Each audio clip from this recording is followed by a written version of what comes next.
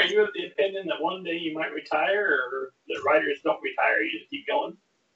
I'm still working the day job, as you probably know by asking that question. And yeah, I mean, maybe someday. But for now, I have a day job that I really enjoy. If it's in fact a new day job, I just started about 3 months ago. Same kind of work, still in the IT field, but a new job. And so I probably shouldn't be talking about retiring too quickly since I just started working with them. But I mean, sure, we would all like to retire, but I do like to keep busy. So if I did retire, I think the writing would definitely have to be keeping me very busy. And of course, you can make it keep you as busy as you want, depending on how you manage your schedule. But for me, I'm probably not like a constant writer. So. We'll see. We'll see what retirement holds as far as that goes. But yeah, someday. Fair enough. I didn't mean like next year. Yeah, no, I understand. Yeah, no, you're right. You're right. We all want to retire, someday. You're right. Yeah. I just don't know if I could ever see myself. I can see myself not doing much else, but not writing. Oh, okay. Yeah, I see what you're saying. So retire from writing. Yeah, you're right. I share that opinion. Yeah. For me, being retired is not working the day job anymore and just writing. But retiring from writing, yeah, I think I would always be doing that. I think so. Yeah.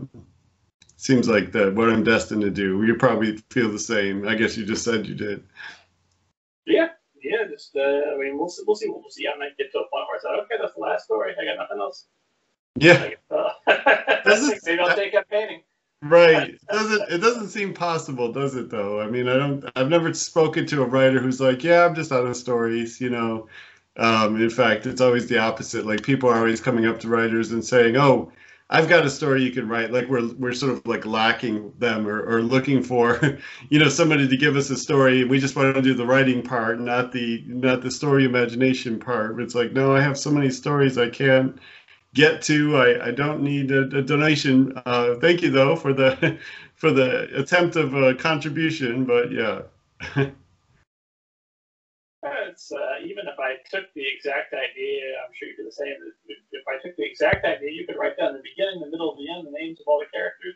There's no chance that story's coming out the way you think it's going to come out, because once it passes through me, it's going to be raw flavor. That's right. That's we're the filter. That's right. That the story passes through. In fact, I often think that, and have probably said that a few times at different critique groups I'm in, where folks get a little kind of worried that someone's going to steal their story. And I just think the same thing applies, that even if I knew your idea, because you come to critique group and you give the pitch to your idea, it's still going to come out completely differently from you and what you're going to pursue than what I would do. So I just don't think that's probably as concerning as some people are concerned about that, but there are a few. Yeah, I've seen it. I hope that's true until they get better with the AI writing machines. Yeah. Once they've got those things working 24/7, spitting out novel after novel. Right.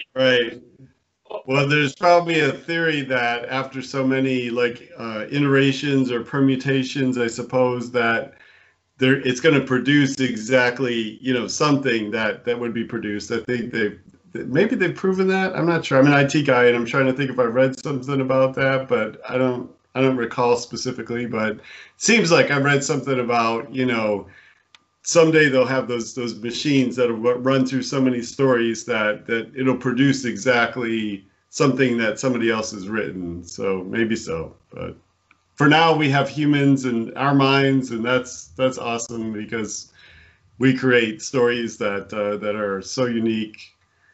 I like to think anyway that it's better our way, right? No computers. Well, I guess I'll hope for a quiet uprising that humanity shuts down all artificial intelligence and sets us back a couple of 100 years. That'll be great for me, because then I'll have so many stories available again. That's true. Yeah. I like that. Plus, you knock out the internet, you take away video games. Oh, everybody's reading time just opened up considerably. No more Netflix. Fantastic.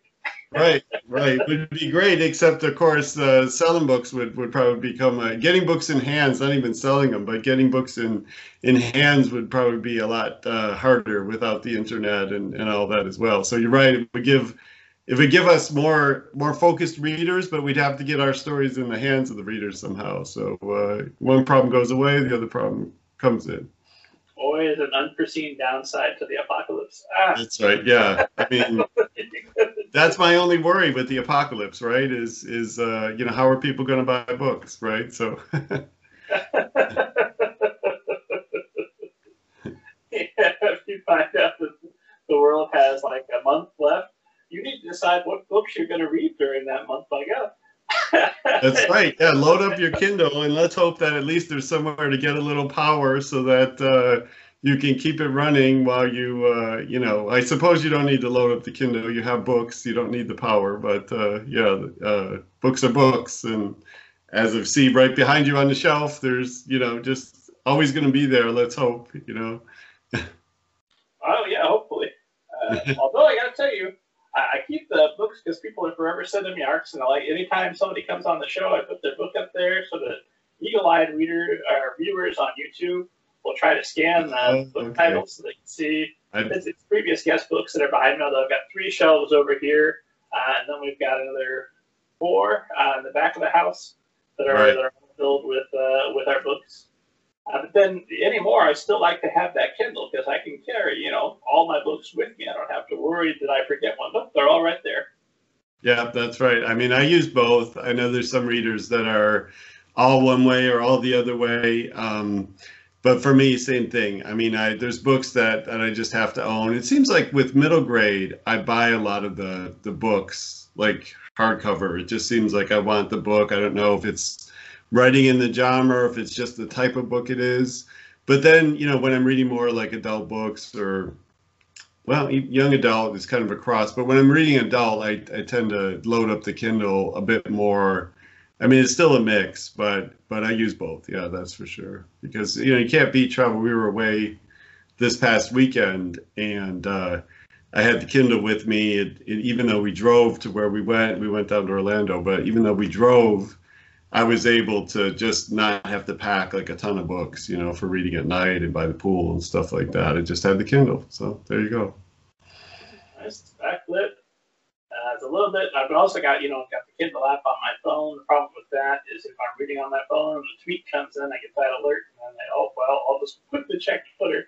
Oh, there's another page of Twitter I better read quickly. Where'd my book go? I forgot about it. Exactly. Yeah. I know a couple of author friends who said they read on their phone quite a lot. And I do have the Kindle app on the phone, but I don't read much on the phone. I think it's, I prefer like a sort of a dedicated reading device. It just seems like not only that with too much, distraction, but also just for me, and maybe it's because I have too small of a phone. I need an upgrade, but it's the screen is too small. So, for me, I'd rather have like a little bit bigger Kindle. I mean, it's not that much bigger, but it's big enough. Yeah.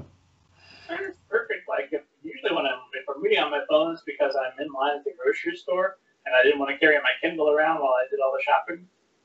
So it's fine. Bust out my phone. This line's going to take much longer than I thought it was. So good news, I've got my book handy. That's right. That's more dedicated. That's as dedicated as I should be. Taking every moment to read. That's definitely a good use. I mean, definitely in the grocery store, I wouldn't have my Kindle on me or anything like that. But that's some dedicated reading. Every moment you can get, which is awesome. I'm not dedicated into so much as it's just I prefer not to pay attention to who's still wearing a mask, who's not wearing a mask. Why is that's true. Closer than I would like. I get that. I get that. Yeah. It's been hard these last few months with the changing rules and people obeying the different guidelines in the stores and not obeying them, and yeah, that's tough. I do the same thing. I'm like watching this person or that person who's not wearing a mask and that kind of stuff. So yeah. I saw that you had received your second vaccination, so yeah, you're immortal now. Right. That's right. Yep. Nothing can happen to me. That's one of those. I guess what's the term? It's anyway. I'm losing the term on that one, but yes. So I think that I'm just invincible, like one of my comic book heroes. I got the one of the Fantastic Four behind me there. One of my favorite issues. I have a huge comic book collection. But anyway, yeah. So sure, I must have superpowers now with that second vaccination. Is that how you feel? Well, I feel a lot better than when I didn't have it. I went to the movies for the first time in a year and a half. I went to a matinee on an off day. I saw A Quiet Place too. That's not going to be the same at home with the 7-year-old demanding food every 5 minutes. Like, right. Awesome. That's not going to be scary and fun. And so there were like 3 other people in the theater, and I had my mask on the whole time, sitting socially distant from everybody. But oh my gosh, it was so nice to see a movie on the big screen again and hear I'd forgotten how loud the speakers are at the theater. I've been listening on quiet every night while my kid's sleeping. Yeah, I miss that, and that's one of the things that I haven't done yet. I mean, I kind of have. My list is small, but 2 things that I kind of still have on the. I don't know if they're in store for me in 2021. Although I'm starting to think the movie theater one is going to drop off, but it's going to a movie theater and being on a plane. So far those are like, I'm still not comfortable, doing those. Like as I said, we just went on a vacation and we kind of went on a long drive just to, not fly. But and I haven't gone to a movie theater yet, although when I was on vacation, we were actually kind of considering it. We were like, well, maybe we could go to a movie. So I think that will probably drop off soon. And The Quiet Place 2 would be a good one that I would break it for sure. I would definitely go see that one. I love the first movie. And also I heard Cruella was really good. I just read something on the internet that it was maybe not, I don't know if surprisingly is the right word. I mean, I don't think it was going to be a bad movie, but I was surprised at how glowing the review was of Cruella. So I'll put that on the list too, for me. That will be on Disney Plus before long, I'm sure. And I have a rule with all the Disney movies, is I don't watch them ahead of my son, because if he likes it, we're going to watch it 20 times. Many times, yes. Look at bits and pieces of it. So Cruella's one I'll wait till he makes a ruling on, and if he likes it, then I'll watch it in bits and pieces as he's watching it. And if he doesn't care for it, I'll stay up some night and I'll watch it. So it looks like a good one. Makes sense. Yep. Another account that is the start of the show, because we've been talking about writerly things. Why not? Sure, sounds great. Sounds like a good. Here, esteemed audience. My guest is Chris Negron. Am I saying that right? Yes, that's right. And the esteemed audience knows I never summarize anyone else's biography or anyone else's book, because I still want us to still be friends come the end of the show, so I'm not going to mess up either of those things. So if you would kind of give esteemed audience a little bit of an overview of your background, and we'll go from there. Sure. So for me, I was born in. I was going to say I started like. I guess being born is starting, but I was born in Buffalo, New York, and I grew up there. And in my first book, kind of Dan Unmasked, that came out last year, was kind of based on where I grew up and that sort of thing. The one I'm going to talk about more tonight, probably Last Super Chef's a little bit different. But anyway, grew up in Buffalo. A pretty standard childhood. I'm not going to go through the full details, but I was into sports. Growing up, into comic books quite a bit, and went off to college in Connecticut. I went to Yale University for computer science, which I still do today. I'm still in the IT world, and that's what I did for, coming out of college and right up until about 40, so about 20 years or more, was in the IT life. I actually started my own business where I was a contractor, kind of consultant type person, kind of a one-man show for a while. That was after several years of working for other companies. But around 40, I guess I started to really think about the dream I had always had since childhood, really, to get into writing. My dad was a math, science, kind of science engineering type guy. And so, when I was going to college, he was really like, you need to get that kind of degree. And honestly, I I don't disagree. I love my IT life as well, but I did always, since I was a kid, playing like Dungeons and Dragons and creating characters and taking them through stories in my friend's basement and that kind of thing. I always wanted to like turn those stories like into a book. In fact, I remember telling one of my friends we were like shooting some hoops in the driveway after we had a Dungeons and Dragons session, and I was just really enamored with the story that the dungeon master at the time, who was my friend's older brother, was creating. And I said, you know, I think someday I'm going to write this whole thing into a book, right? And so it was kind of, it would have been like high fantasy, that sort of thing. I never did that because I just never, by the time I decided to write, I wasn't, you know, really a fantasy writer anymore, at least in my mind.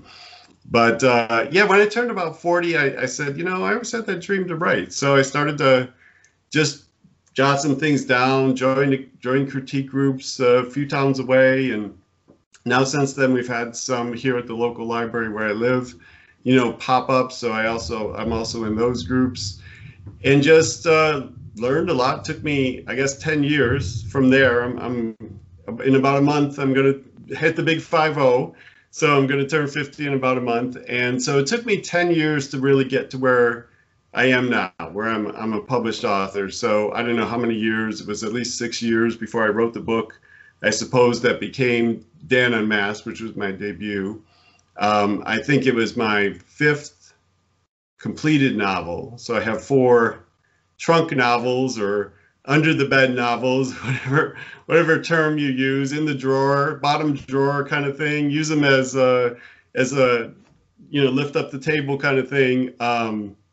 But yeah, it was my 5th novel that became the first published novel. And so The Last Super Chef, which is coming out in about a month from when we're talking, is my 6th, I suppose, but my 2nd published novel. So we stopped using that term, you know, I've written 6. We start saying, oh, it's my 2nd novel, as if it's just, that's what creates the impression, I suppose, amongst some folks. It's like, oh yeah, he just wrote 2 books and now he's, well, of course, none of us are, or most none of us are like that. We have many books that we've written before we get to that point. But yeah, so that's me. I suppose that's a little bit about my writing path and where I grew up and went to school and all that. So I'll stop there. Well, it's lots to unpack. And that's even obvious knows the deal. You and I talk ahead of the book launch, and this will post, I think, in August after the book launch. Okay. So people probably scratching their head and going, A Quiet Place 2, didn't that come out forever ago? Not for us. It's, right. It's relatively new for us. That's right. That's right. So, well, let's start with your journey to become a published author. So at 40, you say, I'm doing this. And I know that you had managed to secure not 1 but 2 literary agents. So do you start right off the bat with novel number 1, or what's your process to get that done? Yeah, sure. So no, it took me until, I guess it was the 3rd book. I think it was my 3rd book that I got my first agent with. And at the time I was writing not kids books yet. I was actually writing for adults, kind of like upmarket, like book club kind of fiction. Just where I thought I was at the time. Actually, when I first started writing, I'm a big Neil Gaiman fan. And I think there was a moment where I thought I was going to be, you know, Neil Gaiman. So I was writing, maybe the first book was, and even the 2nd were kind of like a little bit of urban fantasy kind of. I mean, they were just kind of flailing attempts, you know, to be honest. But the 3rd book was this, I had switched to this upmarket genre, and I had gone to, we have a great conference here in Atlanta that actually one of my friends from the Atlanta Writers Club helps to run. And he invites agents and editors to come down to Atlanta, and you get a chance to pitch them and get critiques from them and so forth. And actually at one of those conferences, I got my first agent with that 3rd book, which was sort of a book clubby upmarket. And so, you know, she tried to find a home for it, obviously. After we edited it a little bit, she tried to find a home for it, and just, it never found a publishing home. So then I wrote another book, and that one kind of had a lot of bumps, and it would have taken a lot of work to get it to the point where we could even submit it. And I was kind of, I think a lot of writers have this sort of crossroads moment, you know, where it's like, okay, what am I going to do now? I had a book. I thought that was going to be my first book, but didn't sell. I have an agent. And then what happened was another writing friend and I started writing a lot of flash fiction. So we were both at the same point. I think we were both kind of struggling to get published. We had kind of started at a similar time, and I don't know, we were just following each other. And so we started writing a lot of flash fiction, short pieces, and kind of handing them off to each other and trying to get them published in lit mags. And I wrote one that was a bunch of kids in the outfield. It was a real short piece, obviously flash fiction, under 1,000 words or so. And they were just having this rapport with each other. And it was kind of about, growing up, being on the baseball team myself, but being in Buffalo, when we would start playing in the spring, it's quite different than what I see down here in Atlanta and Florida and Texas now that I'm more aware, where kids play almost year round. You know, we would start to play in the spring, but there would still be big ice chunks in the outfield from the snow that hadn't melted yet, and we'd kick at them. And so I just wrote a piece like that was sort of evocative of that. And what the kids were saying to each other was, don't you wish we could play where they play all year round and all this stuff? And then they started really thinking about it and thinking, well, then we'd have to leave each other, you know? And so it was kind of a friendship story. It was like, oh, we wouldn't want to do that. And so, you know, that's, even that description makes it sound longer than it was. It began and it was over before you knew it. But basically the point of saying that is because my partner, when she read it, she said, you know, you have a real voice for like kids this age. You know, you should think about in sports. And of course it was coming from me because it was my experience. So she said, you should think about writing a whole book that way. So I did. I started to write that, and I found that she was right, that I really felt good in that voice in that middle grade. And then I started thinking about all the things I like if I had to name like favorite movies, it's like Super 8, you know, and E.T. and all those kind of, and it was like, you know, you like middle grade. You don't realize you like middle grade, but you like, you know, characters that age, you know, kind of especially bands of friends trying to accomplish something, that sort of thing. So that's when I realized, you know, I really need to go for this. So I talked to that first agent, and she doesn't do anything in the children's space, right? She doesn't have contact with those editors or so forth. And so she sort of was like, you know, if that's the direction you want to take your career, you know, I'm all for it. It's just I wouldn't be the agent for you. And of course, that's a hard message to hear, because it's like, okay, well, I knew how hard it was to get an agent. It took me years, right? By this time, it's probably 2016. So between starting maybe around 2010 or so and writing all those books and finally spending 2 years or so getting an agent. But I decided it was the right thing to do. So we separated, and then I went back on the query hunt.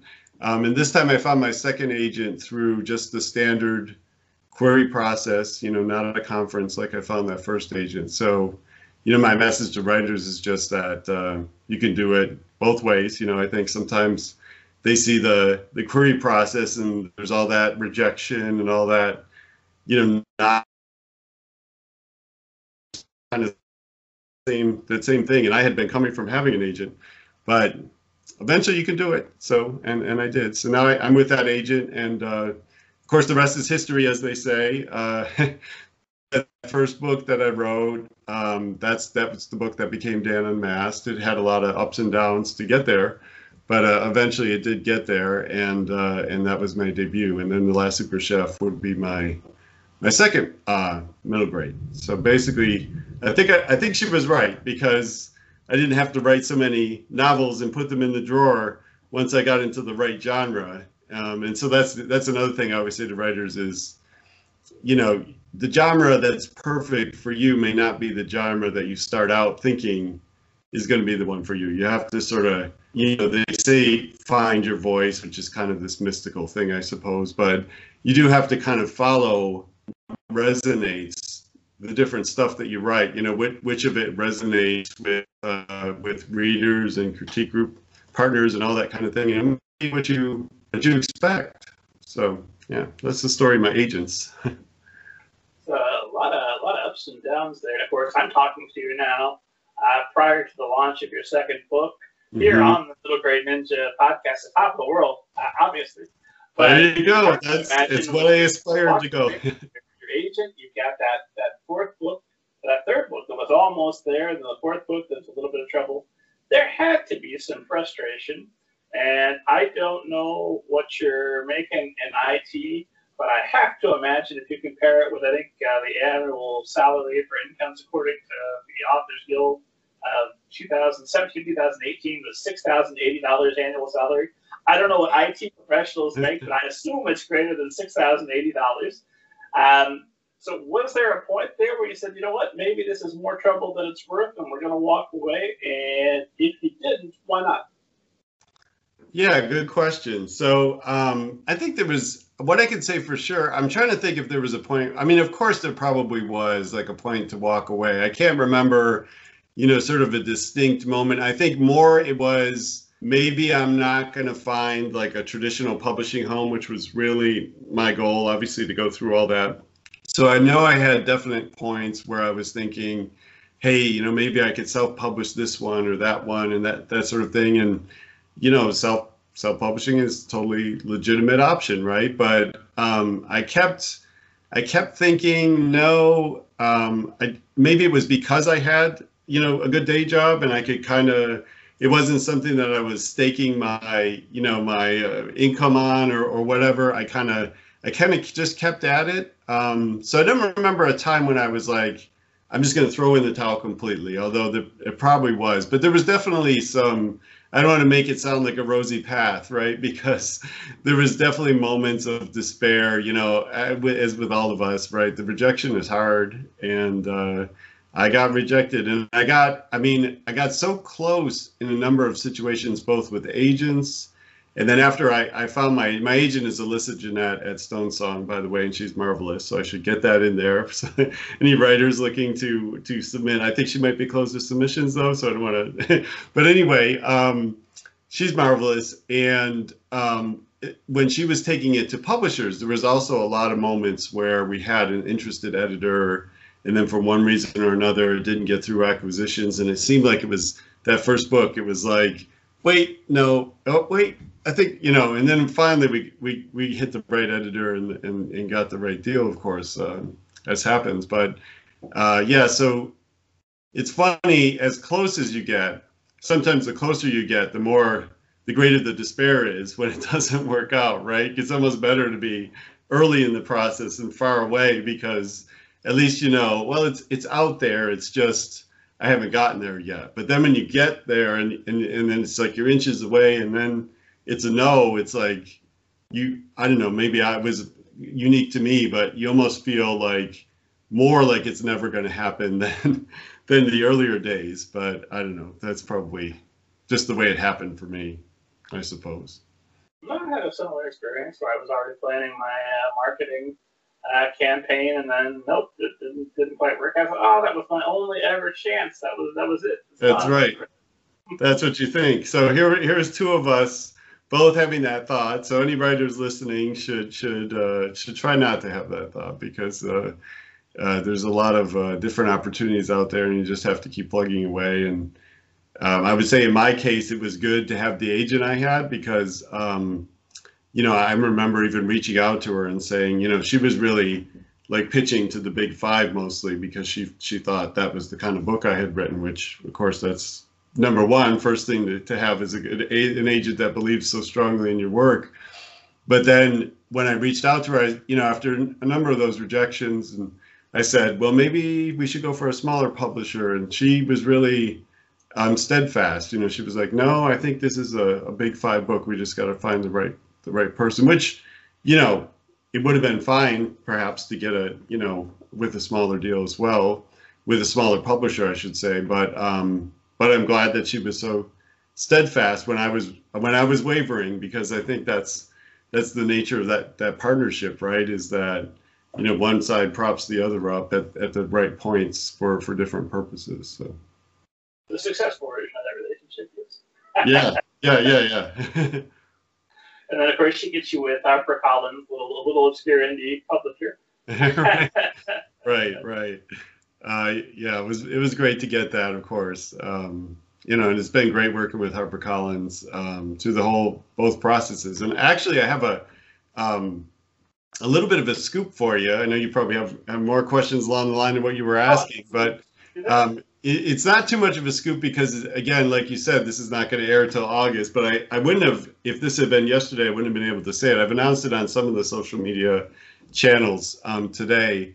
But I just learned last week and was just made official today that The Last Super Chef is an Indie Next kids pick from the American Booksellers Association for July, August 2021. So it made the list, and they told me last week that they said you can't say anything until June 8th when the newsletter comes out. And so it came out. I verified before I got on this call so that I could say it without feeling guilty, even though it won't air for a while. But yeah, so I'm really honored that The Last Super Chef got that, and appreciative to HarperCollins and everybody else for the visibility for some of the books. It's been great.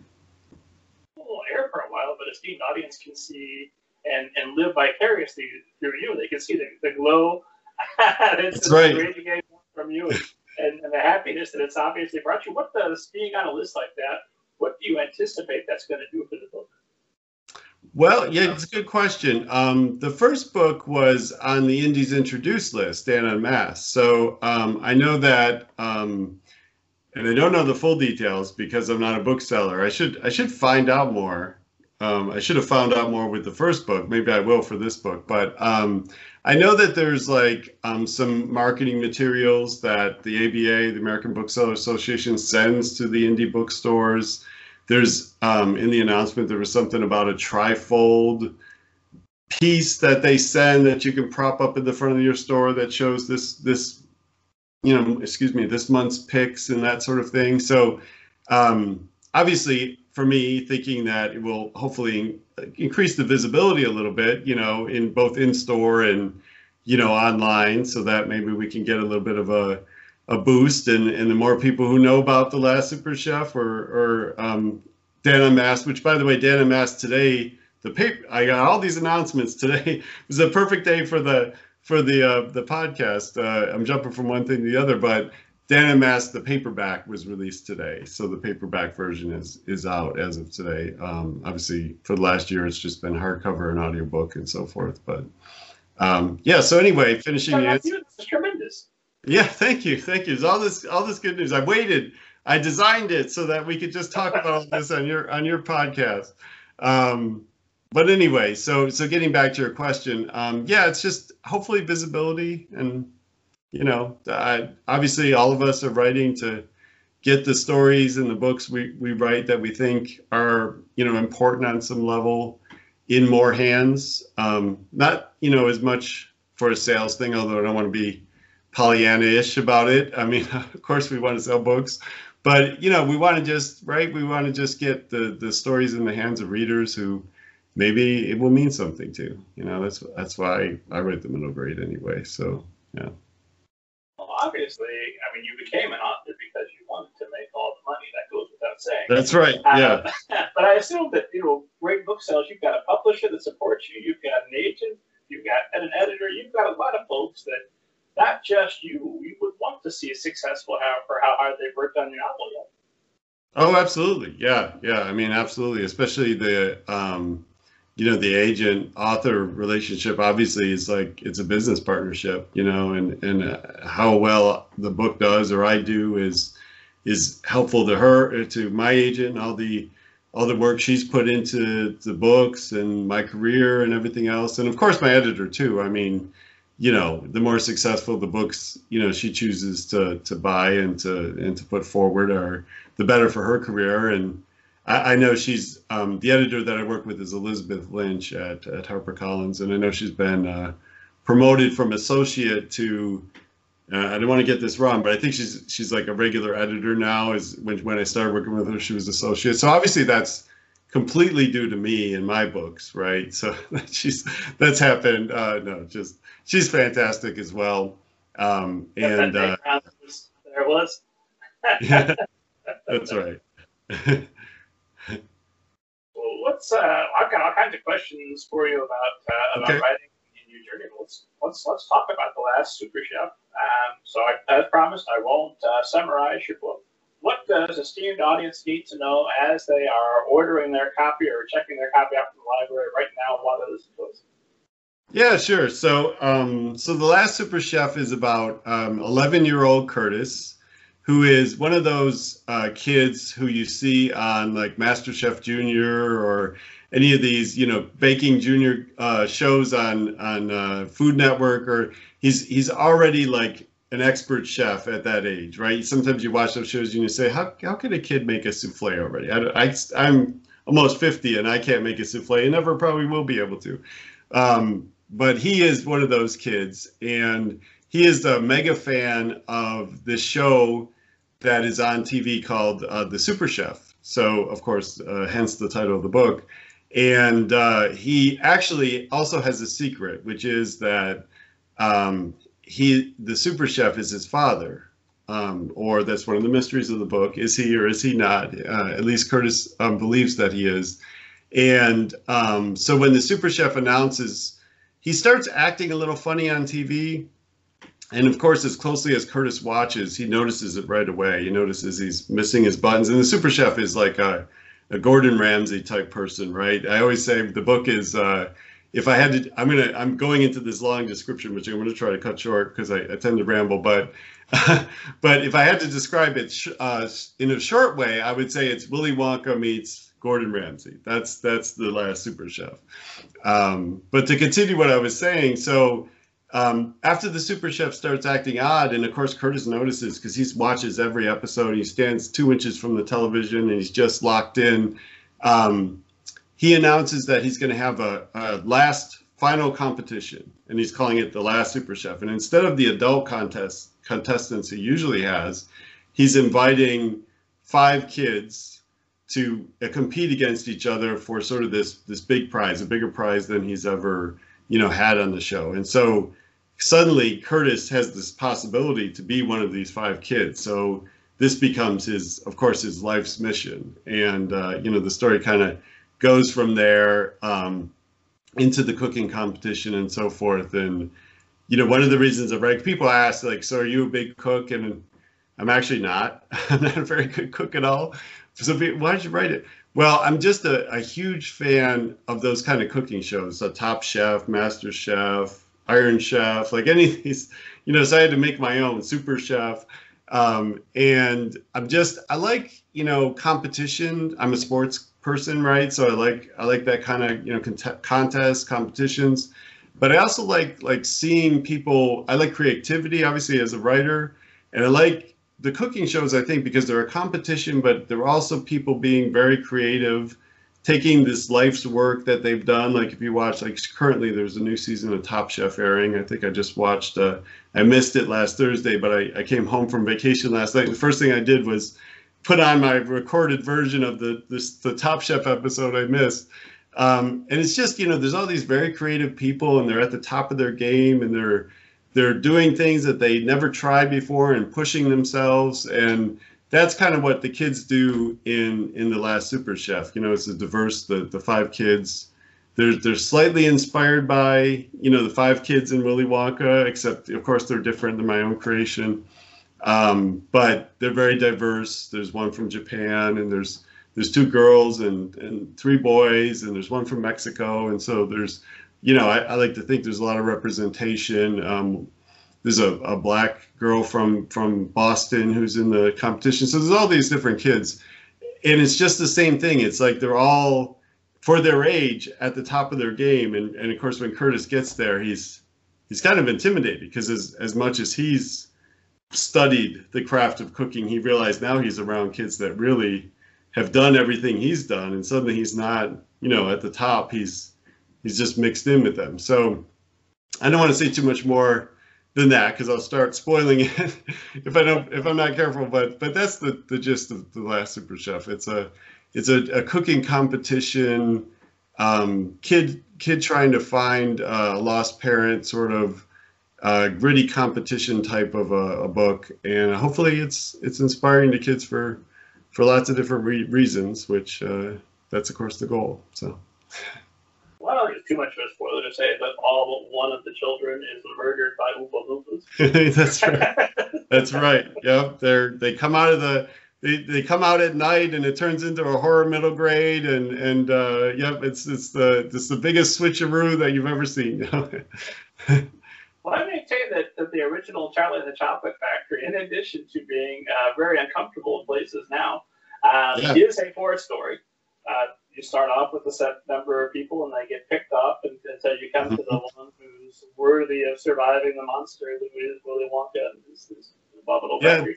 It's funny because when I started researching, the pieces, because in different points of the book, there's different little send-ups, and of course the reason I have a little bit, I mean, there's not much, right? It's not like it's a reproduction or a retelling of Charlie and the Chocolate Factory or anything, but I was a fan when I was a kid of that story, of course, which is why it stuck in my head, like, what kind of story do you want to tell?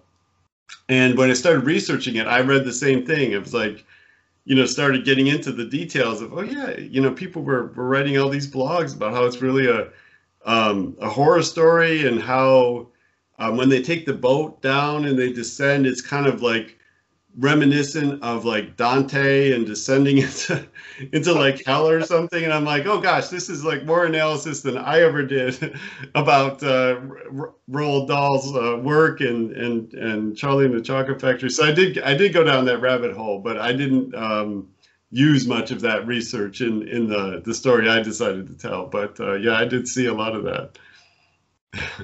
So if you're not cooking yourself, obviously you're very passionate about the shows. What attracted you to a cooking competition, not being a cook yourself, and then what research do you have to do to be able to at least bluff your way when you're writing about characters who are better cooks than you are? Right. So good question. So again, what attracted me to them when I'm trying to remember the first one. I guess it was Iron Chef, the Japanese version. They started airing it over here. And then I know early on Top Chef, I think it's the 18th season or something like that. I've watched Top Chef from the very beginning. It's that same thing I was saying. That was the attraction, was the competition and the excelling creatively and sort of, competing against each other, but in a friendly way, which you sometimes see in sports and you sometimes don't, right? Sometimes it gets a little vicious in real sports. I know my Atlanta Hawks are playing right now, I think, and when we finish, I'll probably go run and see the status. But sometimes in like the NBA and things like that, things get a little heated and there's not so much friendly competition. But usually in these cooking shows, they have a lot of respect for each other, right? It's not like these reality shows where they're trying to, have alliances and kick each other off the show and that kind of stuff. So I enjoyed that. As far as the second part of your question, I did do a lot of research as I was writing things, and I used a lot of things from like my experience. So when I was choosing a dish, sometimes it would be like a dish I remembered eating at a certain very good memory or something like that. Like I know in Japan, like I said, one of the chefs is Japanese, and she does something, maybe I won't say because that way I don't have to spoil it, but she cooks something, or they partner up to cook something. Like each challenge has a different nature to it, just like in these shows. And they cook something that I had in like a basement in Osaka at a department store. That's one of my like favorite meals of all time. And I just remember that meal so fondly that I said, okay, I want to look up how you make this. And so that's what I did. I did all the research. But the other part of that question, the answer to that question, is that I was fortunate, this was just sheer luck, I suppose, but on one of my writing workshop travels, I met a former chef who was becoming a writer, and we were at the same workshop trying to learn to write, just like many years ago. Her name's Ivy Knight, and she is a former chef. She's a food writer, and we have a little bit of a relationship as far as like exchanging work and so forth, kind of long distance, because she's up in Toronto and I'm in Atlanta. And so she agreed to read the book, and she really helped me get all those things that I might have gotten wrong with her experience as she worked in kitchens, and now she writes for magazines, but it's mostly food articles, and she's interviewed people like Anthony Bourdain and all those kind of folks. So she brought that expertise wherever I was sort of lacking it. So I can't I can't thank her enough for that part of the critique. And in fact, she's going to be at my book launch on the 6th, the night of the 6th, which, like you said, this will air after that. But the night of July 6th, we're going to be in conversation together, so we could talk a little bit about that experience and how we work together and kind of at a food level. So multi-pronged answer to how I got the cooking parts right. Launch was a smashing success. That's right. Yeah, I mean, I could have said I just winged it, and if there's anything wrong, too bad. But and there probably still is stuff wrong in the book that some expert cooks and chefs will say, well, that's not quite right. Maybe both Ivy and I missed it. It's obviously as appreciative as I am to Ivy, and as much as I said anything there, obviously any remaining mistakes are mine. It probably would be something that I just didn't listen to her on or something like that.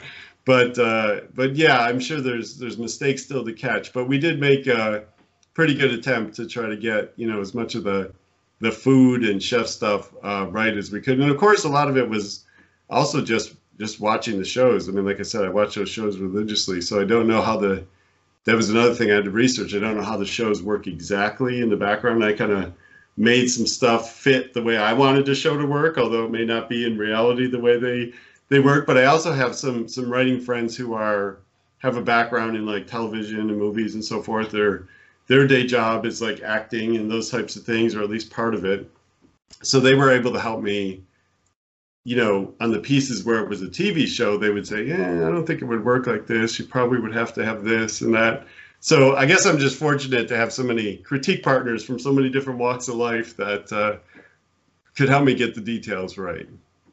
Well, it sounds like it's absolutely key. So what's the Atlanta Writers Club? I know you're with several different critique groups, but what's the Atlanta Writers Club specifically? How are you finding yourself with all these tremendous critique partners?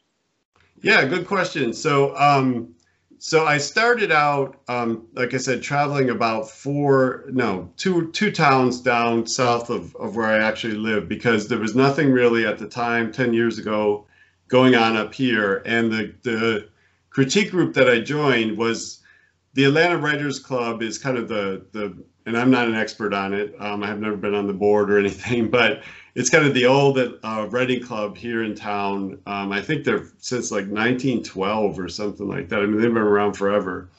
And they have a program where they have, people will launch critique groups that are kind of sponsored by the bigger club that's more down in the city, or at least, inside the perimeter, as we call it, here in Atlanta.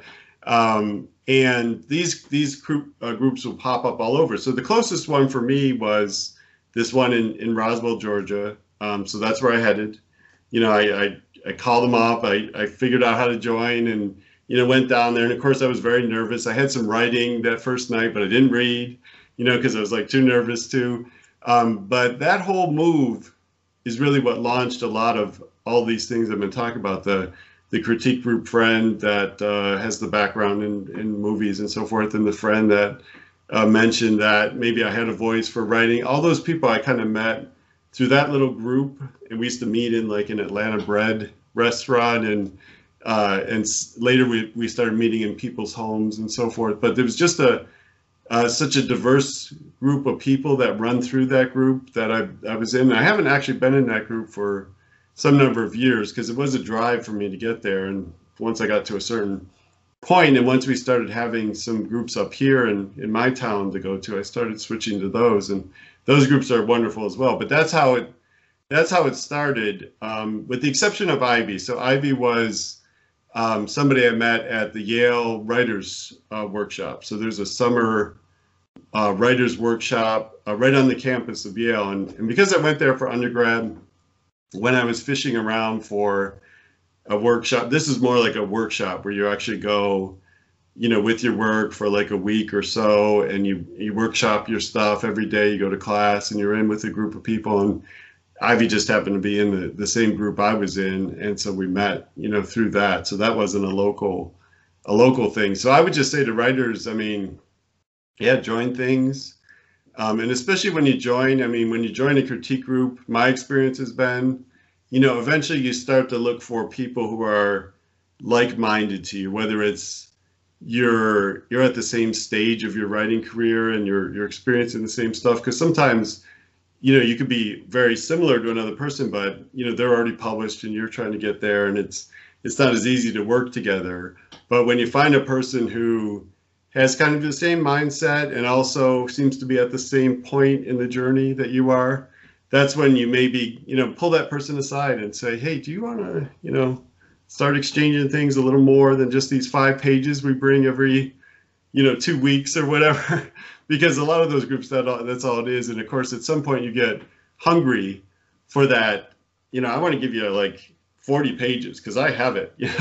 And can you read it? And can I read your 40 pages? And so when you find that person, that's really when you start to, in my experience, sort of take off, because you get that more constant critique and so forth. So, but that's how I've met a lot of the people. It started with that little group, kind of branched off in different ways, and I'm still meeting with lots of those people even today. Reminds me, I should.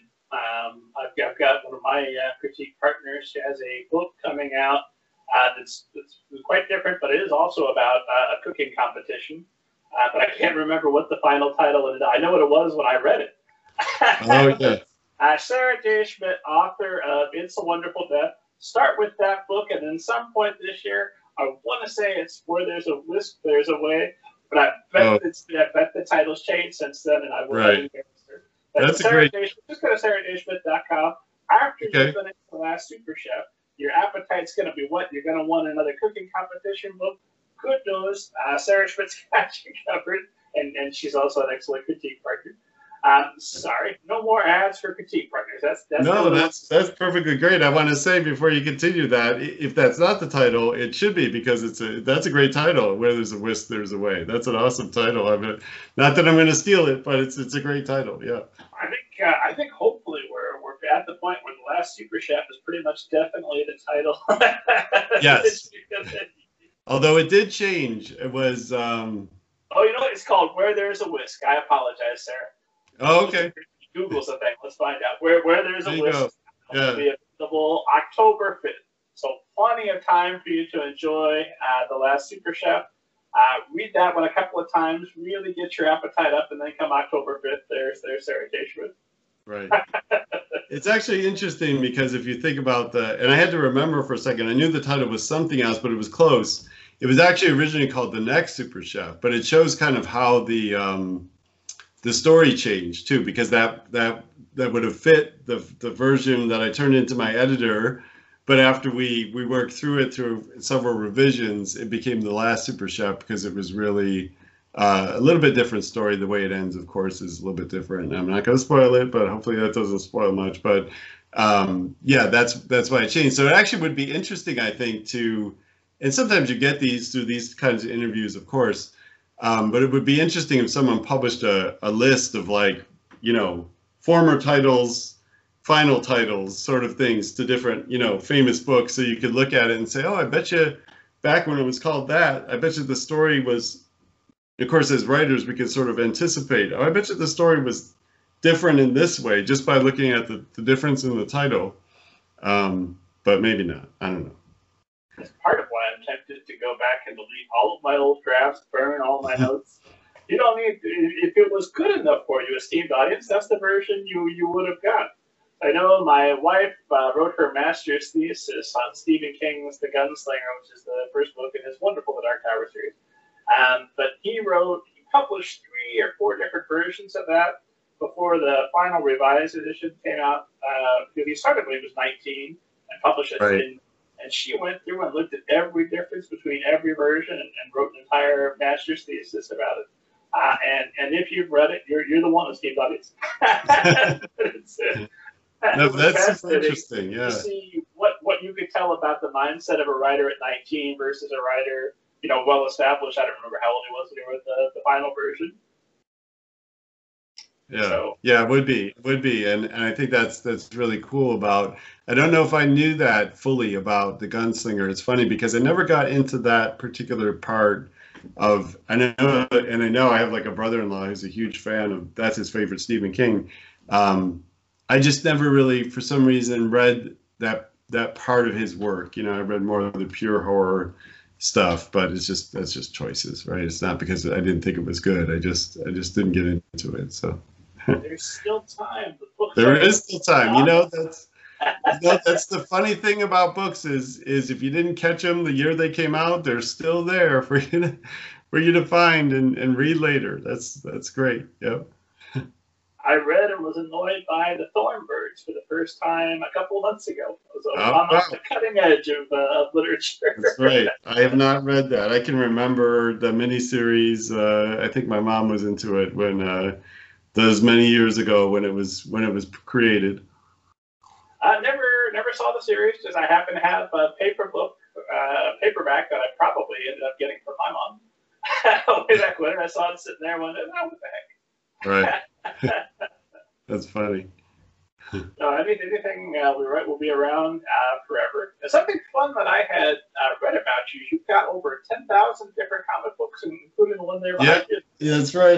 There's just one behind me. But yeah, that's right. I've been collecting since, I don't have the age, but certainly since about that age, probably 12 or 13 at least, or earlier, when I decided, hey, someday I'm going to be a writer. I think probably the comic books and reading so many different kinds of stories was a big part of that. And I just have never kicked the hat. I just still enjoy them, and I still read every one. I never turned into like sort of the collector that, just buys for value. And in fact, I don't really, the reason I still have 10,000 is because I don't really resell them. I think that someday I might, right? Someday it'll be like you were talking about retirement in the earlier part of the conversation. Maybe that'll be my retirement fund or something.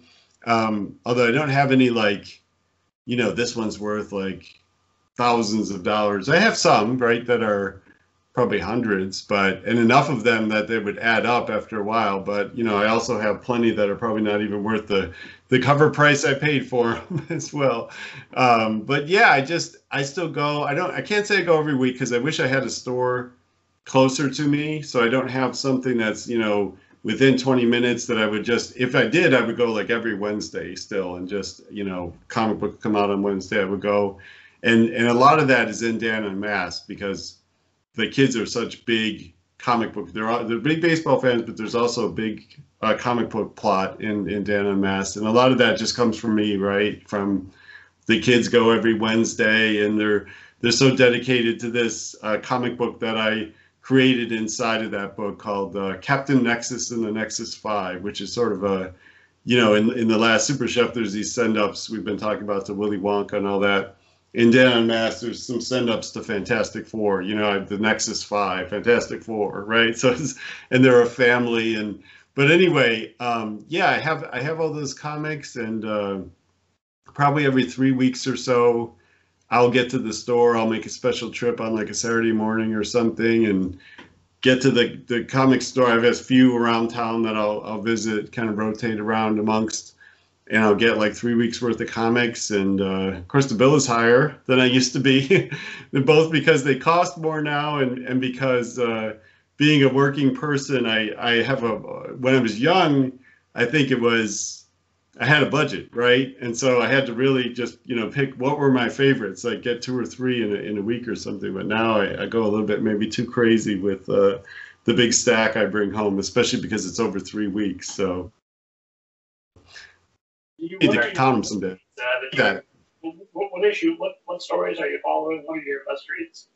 Yeah, so I don't know if I know how to pronounce his name, but I'll talk about him since Sweet Tooth just started on Netflix on Friday.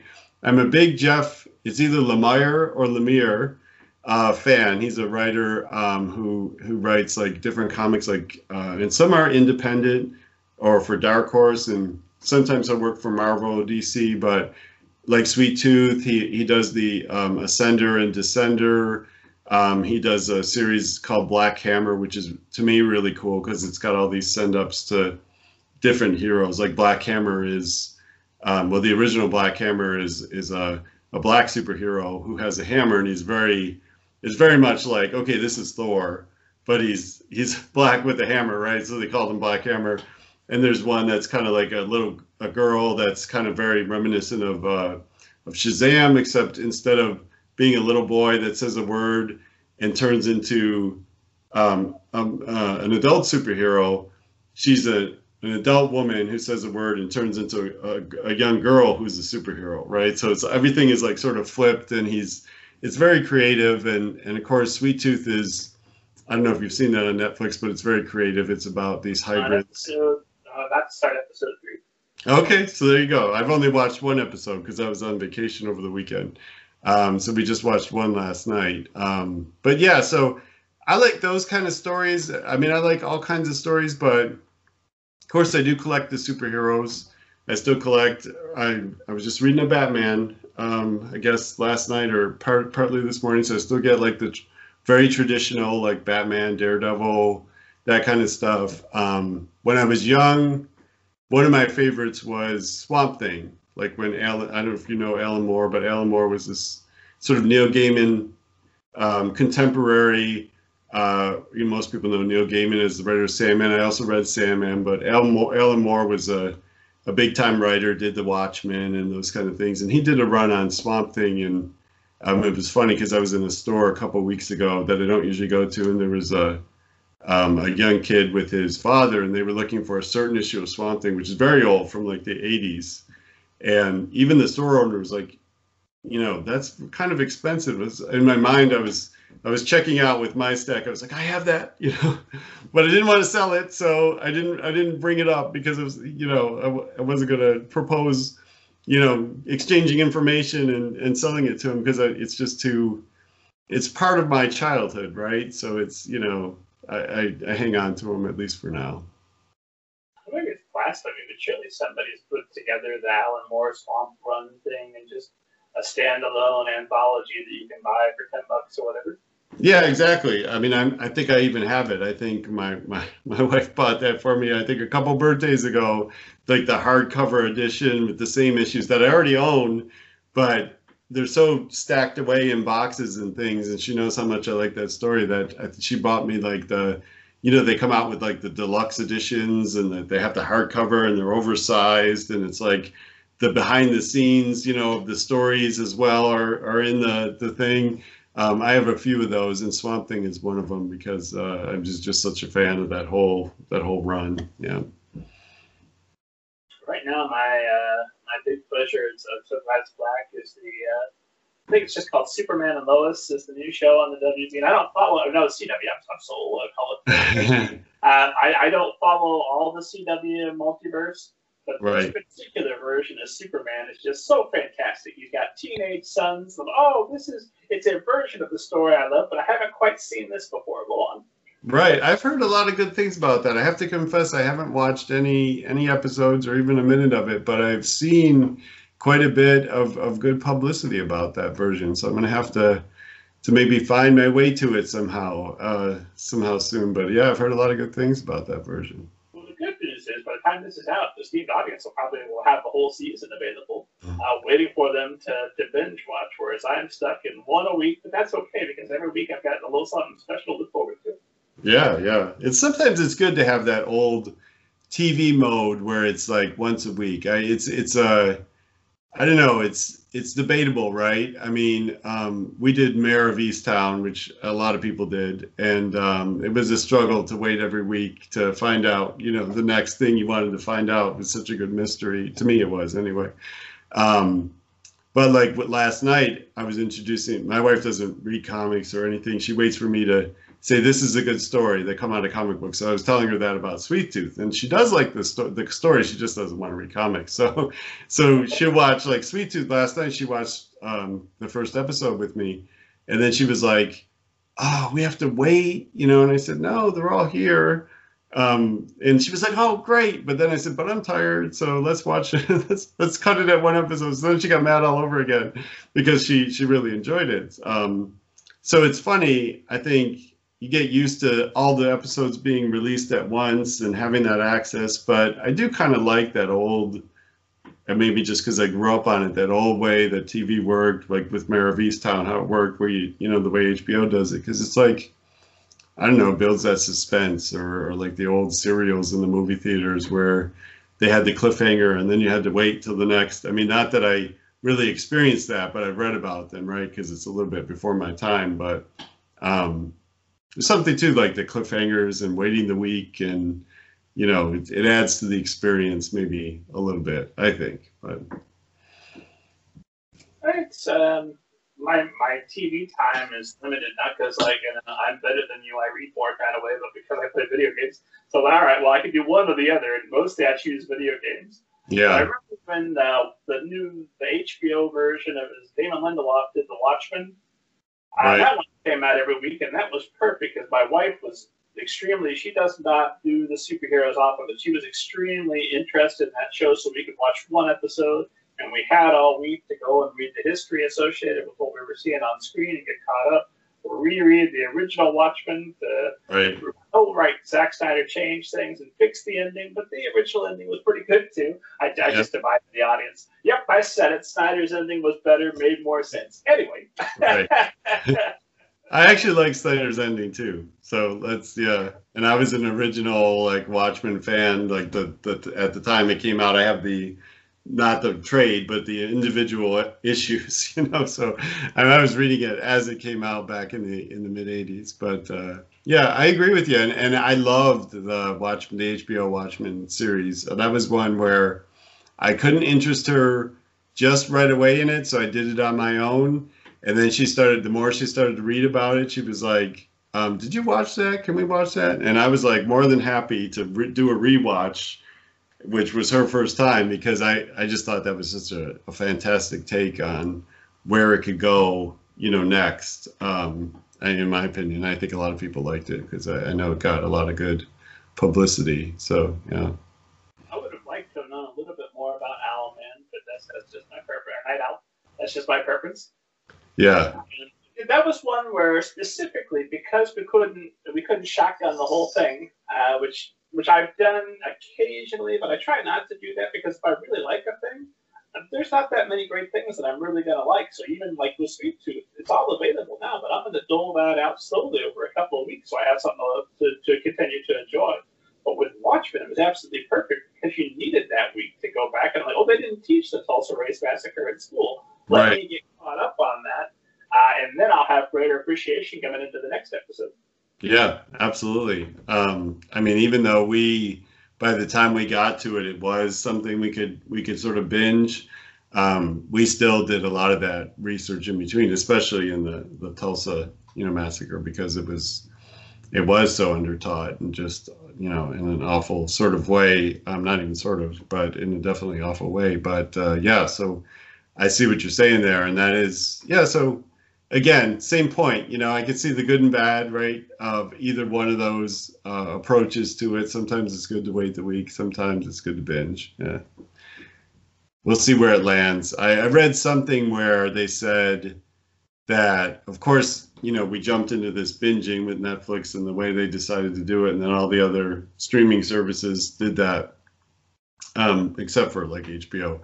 But that now they're kind of reconsidering it, that they're losing. And I think I skimmed this article, so I may not be representing it well. I hate when people do that. But I think what I read was that they were kind of losing audience because of the approach. Like they would get so many episodes in, and then they wouldn't finish streaming it. And they're actually finding that people stick with it more if they go back to the releasing it one a week. So there's a lot of debate, as I understand it anyway, at these services to maybe have certain shows that they go back to the once a week or maybe completely go back. I don't know. I don't speak for Netflix, but there might be a change someday, at least with certain shows. I don't know. Eventually, I'm sure there'll be another new format and everything will change again. But so long as everybody's competing and spending ridiculous amounts of money to capture my attention, even when it's a failure, that's great. We win. Yeah, exactly right. So many options. The problem now, right, is too many options. That's more the issue sometimes, right? Because it's like I don't know what to watch, or now Netflix has that feature where you just can pick it and it'll kind of pick what to watch for you, which I've never actually clicked on, but I see it there, and I'm always like, I don't want to get to that point, right, where I'm so indecisive that I have to have the service pick I need to pick something on my own, you know, even if I watch endless trailers or whatever until I finally get to making some choice. So I'm going to hold out and not click on that, you know, pick for me, whatever it's called, thing, because it just seems like that's giving in. I don't know. I wish Audible would up their game and take a page out of some of these streaming services. I've always got my audiobooks going, and I'll get recommendations. But it's always like, oh, you like this author? Continue reading another book by this author, as opposed to here's an author you've never heard of that writes something similar. Yeah, and that would maybe be a little bit of a better. I don't know. No, that's a good idea. I like that. Yeah, yeah. I see a lot of listens every week, so. Yeah. Well, yeah, and I do a lot of Audible, a lot of audiobooks. In fact, we just came off that road trip and we were listening to the Hunger Games prequel, which we hadn't done yet. So we're a couple. We actually got the discs from the library, which I know is very antiquated, but that's the way we did it. And my wife is a big fan of the CDs for some reason. She likes to listen less by the streaming and more by the CDs. But anyway, so we did that on the trip, and it was good. We got probably halfway through the book, so don't know what happens next or how it ends, but eventually I will. And I do like audiobooks. And for the last Super Chef, the reader is going to be Ramon de Ocampo, which I think he read one of Aaron Entrada Kelly's. I think it was We Dream of Space. Yeah, and I think he won like an Audie Award for that or something. So I was very pleased and honored that he was willing to be the reader for the last Super Chef. I haven't heard any of it yet, but I know it's coming in the next month or so because it's. I saw on Twitter that you had a day where you had been sent a bunch of samples by potential narrators, and you were falling. I think you had Alice in Wonderland falling down the well of all the wonderful audiobook narrators you were going to listen That's right. That's right. What was your process of picking between them? Yeah, it was very interesting and difficult. I've had this for both books now, and you know, ended up we didn't have it the same across either one, so it was a different set for book one and a different set for book two. And what I did was, so when they send you that, they send you like a clip of their choosing from each of the just a link, you know. And so you can follow that, and it's basically a link to like the Audible page for the book they choose, and it's usually like the closest match they could find to your book. It's a middle grade book because of course a lot of these narrators will read not just middle grade but adult books and nonfiction and all this stuff, and it's harder to make the mental leap to how they're going to sound in your book with a nonfiction, for example. So they choose a. But what I do is I do listen to that one, but one is not enough. So I definitely do like a search on the person's name, and then I start just going through like, and I'm listening to like, let's say for me it's been both times. Of course, my main characters they've both been male, so typically a male reader.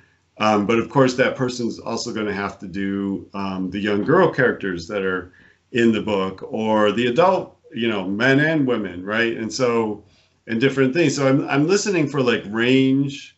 I'm listening for, you know, things, how their humor comes across when there's something funny in the book. So it's hard because you try to find samples and so forth, and you know, they cut short after a certain amount of time. I did this last time. I actually was going on a long drive around that time, and so I actually bought like 2 books from one narrator, 2 books from, made all these purchases. I mean, Audible was very happy with me, I think. And I just was kind of not really listening to the book completely to listen to the book for a minute there. Although later I did finish, I think, most of the books I bought. But I was listening to just the narrators. So I would listen to one for a while, and then I would switch to another book and listen to that one for a while. And eventually I made my choice, and I chose Mr. Ocampo, hopefully I'm saying his name right, for the last Super Chef. But that's how I did it. I just, a lot of listening, a lot of samples and purchases, and, you know, because I felt like it was really important to get it right as I could get it amongst the choice I was given, right? So, yeah. I'm watching our time, and I know we're coming toward the end of it. And you've got sports scores to check, and I want you to be careful. Eventually, this is much more important. Don't get me wrong, but yeah, you got to eventually got to see how the Hawks are doing against the Sixers. We'll find out. One fairly serious question they're all serious questions, but this one a little more serious than average. I don't do gotcha questions. I've got a couple of easier questions, hopefully, but because I don't feel it's a gotcha question because you've been very public about the fact that you've got Parkinson's, and on January 2nd of 2017, you very publicly wrote about how Parkinson's was going to make you a better writer. And I read that, I thought, well, you know what, there's a lot to that. And now I wonder, well, here we are, 2021. It seems like this is the perfect time for a follow-up.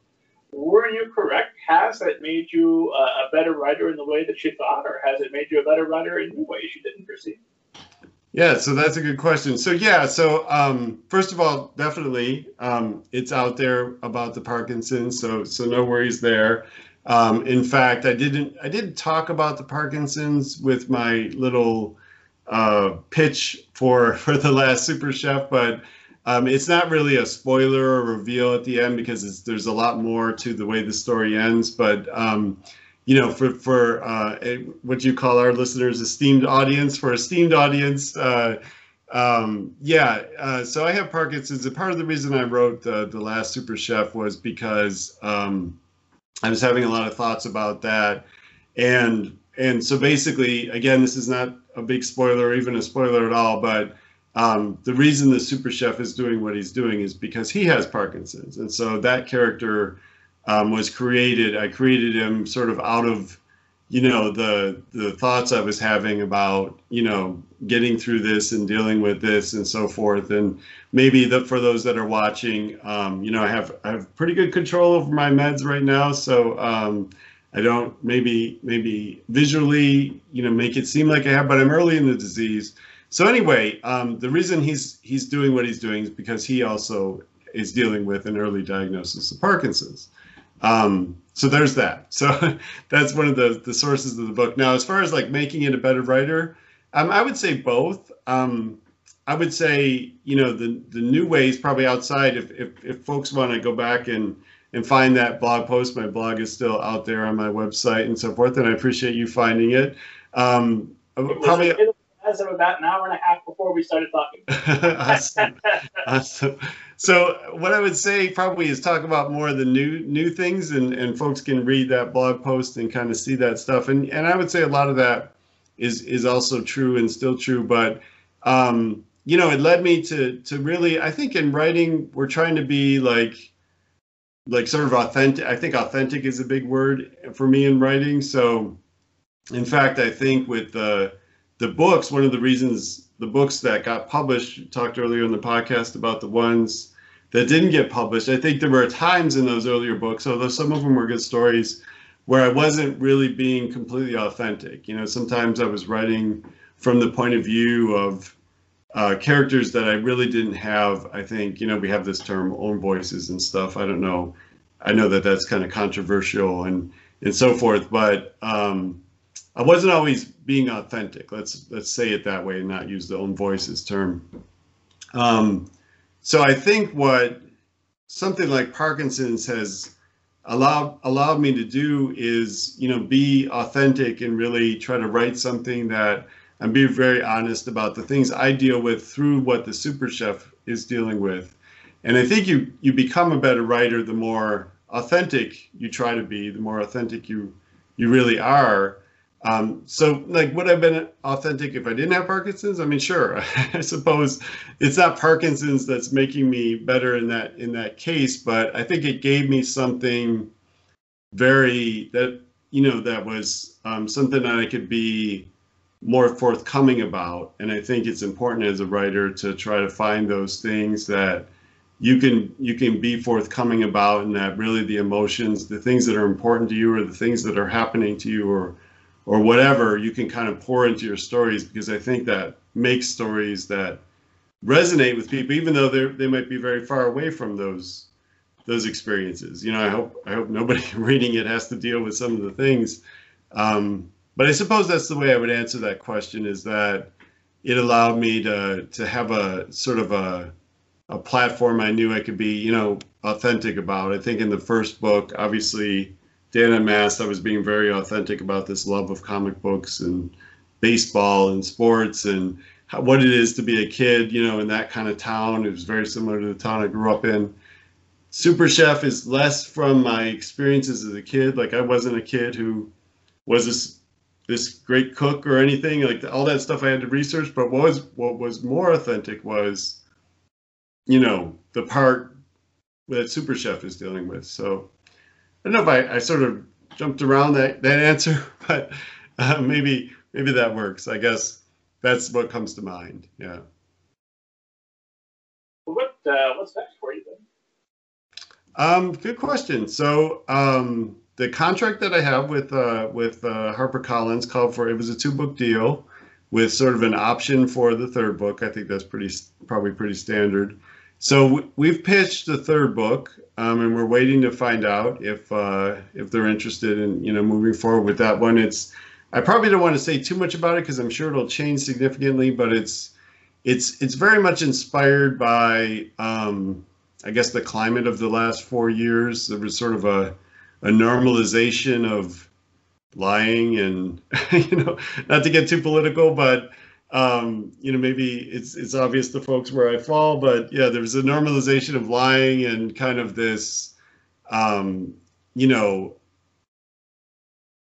know how I want to say it, but it's just, there were a lot of things that bothered me and that I thought I wanted to kind of get upstream with kids about. So I didn't want to talk about politics or the parties or anything, but I wanted to get upstream. When I say upstream, I mean I wanted to get to the base things that I was seeing, like, if you lie about something or if you do this kind of thing, so the next book it's sort of wrapped up in, there's a gentrification plot line, and there's a lot to it. It's going to sound very messy because I'm early in the first draft, so it probably is very messy, but it's a story about a kid who really believes in his neighborhood and protecting it. And he learned this from a mentor he had that he no longer has, that he's very much missing, who taught him, that, hey, you take care of the neighborhood you're in, and, you keep it looking nice. So he's memorized like all the ordinances for his little town. It's not a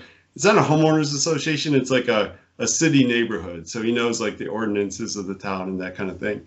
And eventually what happens is there's this adult who decides there's a vacant lot that has a special meaning, and this adult decides to build like a mixed-use property on it, and it's going to ruin the whole neighborhood. So he has to fight that, and he's fighting also these feelings that he's failing the memory of his mentor, and so it goes from there. But it's a plot about protecting your neighborhood, protecting your neighbors, and there's a lot of diversity in it and so forth. So it sounds like I'm just throwing the kitchen sink in there with my description of it because I haven't worked on a pitch at all for it, but there's something there, and I've been enjoying working on it. Although it's been a little bit like the Super Chef came kind of easy for me in some ways. I mean, no book comes easy, but it was a ton of revision and all that. But a lot of people talk about their second book and for the first time writing on deadline and saying it was so much harder than the first book. I didn't find that, but I am finding this 3rd book for some reason, maybe because I'm still fishing for, everything that it's about, and I'm finding it a little bit more of a slog to write, but I know I'm passionate about it, so I'm definitely fighting for it. So hopefully it works out. But we've written, I've written enough of it so that we can submit to my editor, and I know that this is where it's going. And so let's see if they're interested in it. I hope after hearing this description, they're probably gonna be like, I don't know what he's writing about, but I don't know if I want to publish it. But hopefully it comes out better than that. We're gonna come back. We're gonna talk about it, and by then you're gonna have the slick elevator pitch ready to go because you'll have been talking about it for a year and a half, 2 years. Right. It's good. I think it's good for esteemed audience to see this early process and know that we all have this stage where we're kind of struggling to figure out what it is that we're even doing, with this writing thing, because that's where I am with this book 3. But it'll turn out, especially if my editor buys it, because I know she's so good, she'll fix me up and help me get it to the right spot. I am, in the issue of the new book, I had briefly started doing research for a sort of QAnon type story. I thought, well, there's no way to do this without some type of politics, and I've had it. The last 5 years, I'm maxed out on that. So I said, nope, I'm doing talking animals. There's no chance any of them are going to be a political figure. That's a good idea. That's a good idea. I mean, I really don't want to. I don't want to make it sound like it's political, because it really isn't. It's just about what I think are basic things that I think every kid, whether they're the son of one, parents that are with one party or parents that are with the other party. I mean, these are things that I think every kid should aspire to, be better than, or whatever. I don't know, but it's not political. There's a lot of national trauma out there that's got to be processed, and lots of authors need to process the experience we've all been through. But man, we're out of it. Somehow we survived it. I'm still not entirely clear how we did, but by God, we did. So maybe in a few years, I'll start to reminisce and let me dig back into that and relive my trauma. But right now, nope, get me as far away from there as possible. All the sweet truth, please. Although there's a big pandemic in that one.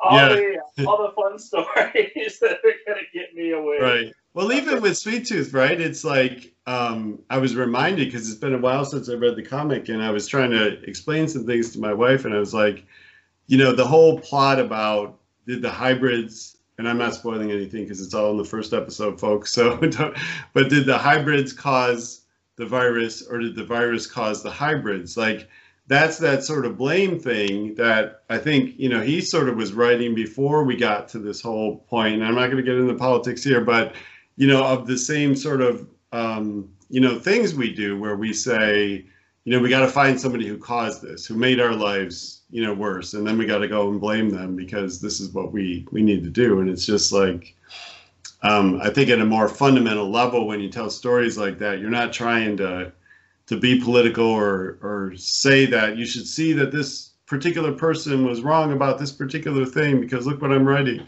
But you're more just writing about, it's like you want to have a conversation with your readers. You want to say, here's a thing that bothers me. I don't know if it bothers you. Maybe it doesn't.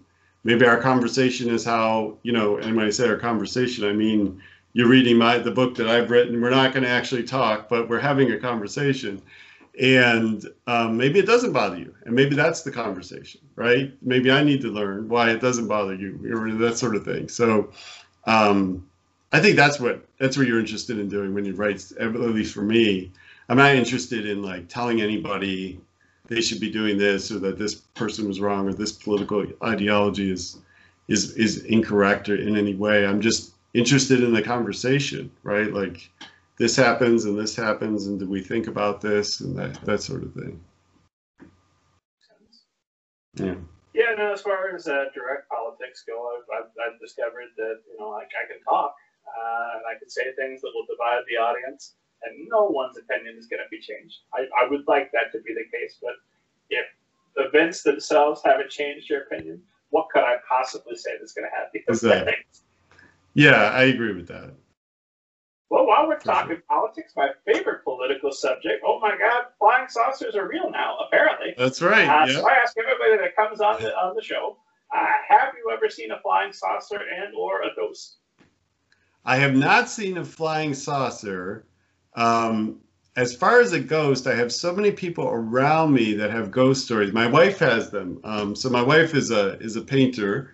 That's actually one of hers, but she's always plein air painting. So she's always out in some field or on some farm or something. And she swears probably not last year, because that would have been during the pandemic, which she did do a lot of painting, but I think it was the year before.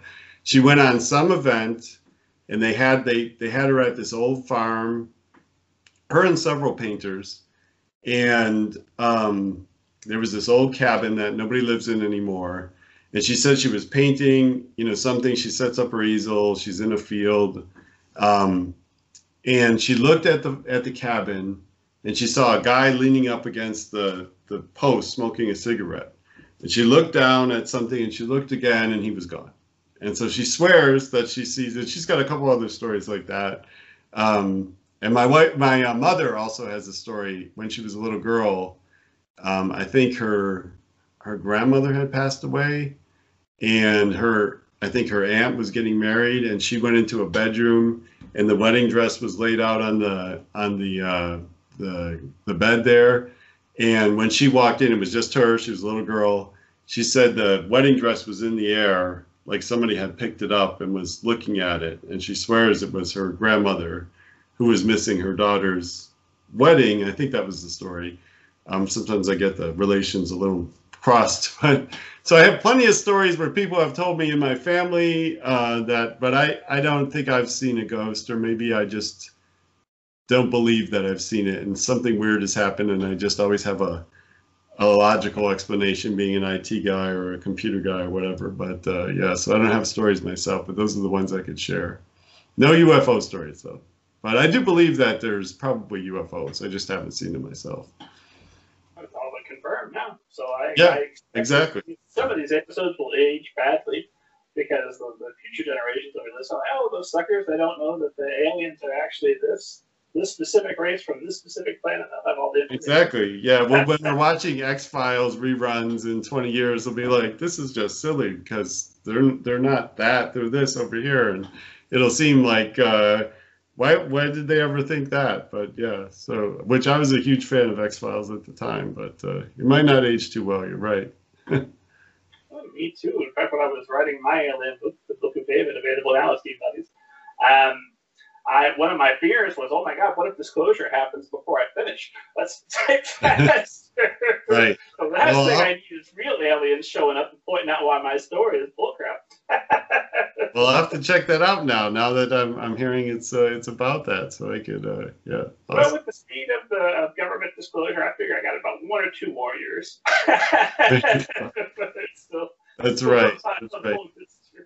Well, I saw something on Facebook, and it was like the government has admitted that that UFOs exist, and then it was like the next slide, and it was like one of these memes, and he was saying, and no one cares because of everything else that's going on.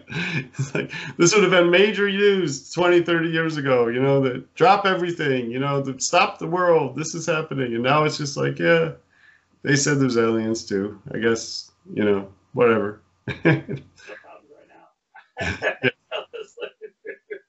Exactly. What's the nice thing about everybody getting vaccinated and a president we don't have to think about on a regular basis? You know what he tweeted today? I have no idea. I wasn't reading it straight. We could go back and be, okay, now that we're a little calmer. What was that about the flying saucers? Oh, hold on now. Come back. That's right. Yeah. Let's rewind that and let's play that again. Yeah. I could talk your face off all night, but I won't. So, but I do appreciate you being so generous with your time. This has been fantastic. My last question is always some variation.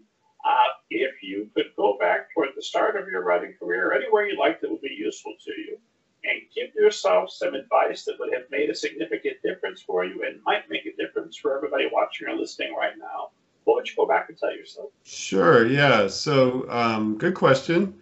And I think part of it was something I said earlier about, and I'm not going to regurgitate. I'll give a new answer. That the genre that you think you might be in or you think you might be best for your writing is not necessarily the one that your natural voice is in, and where you end up, kind of finding success. So that's one thing I said earlier. I think my favorite piece of writing advice, just for any writer at any level, is just trust your reader. I think that I remember once I kind of learned that and what that really meant, which is hard to go into full detail here, but I think that's something with almost every sentence I write, every page I write, especially writing for kids, I always keep that in mind because, it's funny, we were talking about critique groups before, and I am in a lot of them, and sometimes I'll take my work to a critique group, and it'll be mostly writers who write for adults or not necessarily for kids, and they'll kind of say, is that sentence too long, or you have like 3 commas in that sentence and so forth. So it's at a sentence level. It's at a like, you know, for kids, don't talk down to kids and so forth kind of level. But it's also at like, you know, sometimes early writers will over-explain things. They're like, oh, they're not going to get that. Like, not even for kids, just for any, you know, readership. And I think my writing changed when I realized that, well, trust your reader means, you know, the way you dispense information in your sentences and in your story and in your, you know, paragraph by paragraph, but chapter by chapter, scene by scene. If you keep that in mind, it changes the way, you know, and I'm not going to do a whole writing course on it, but it changes the way you dispense information and that sort of thing. And so that's my favorite piece of writing advice, is just trust your reader, because it's something I always have to keep in mind for myself.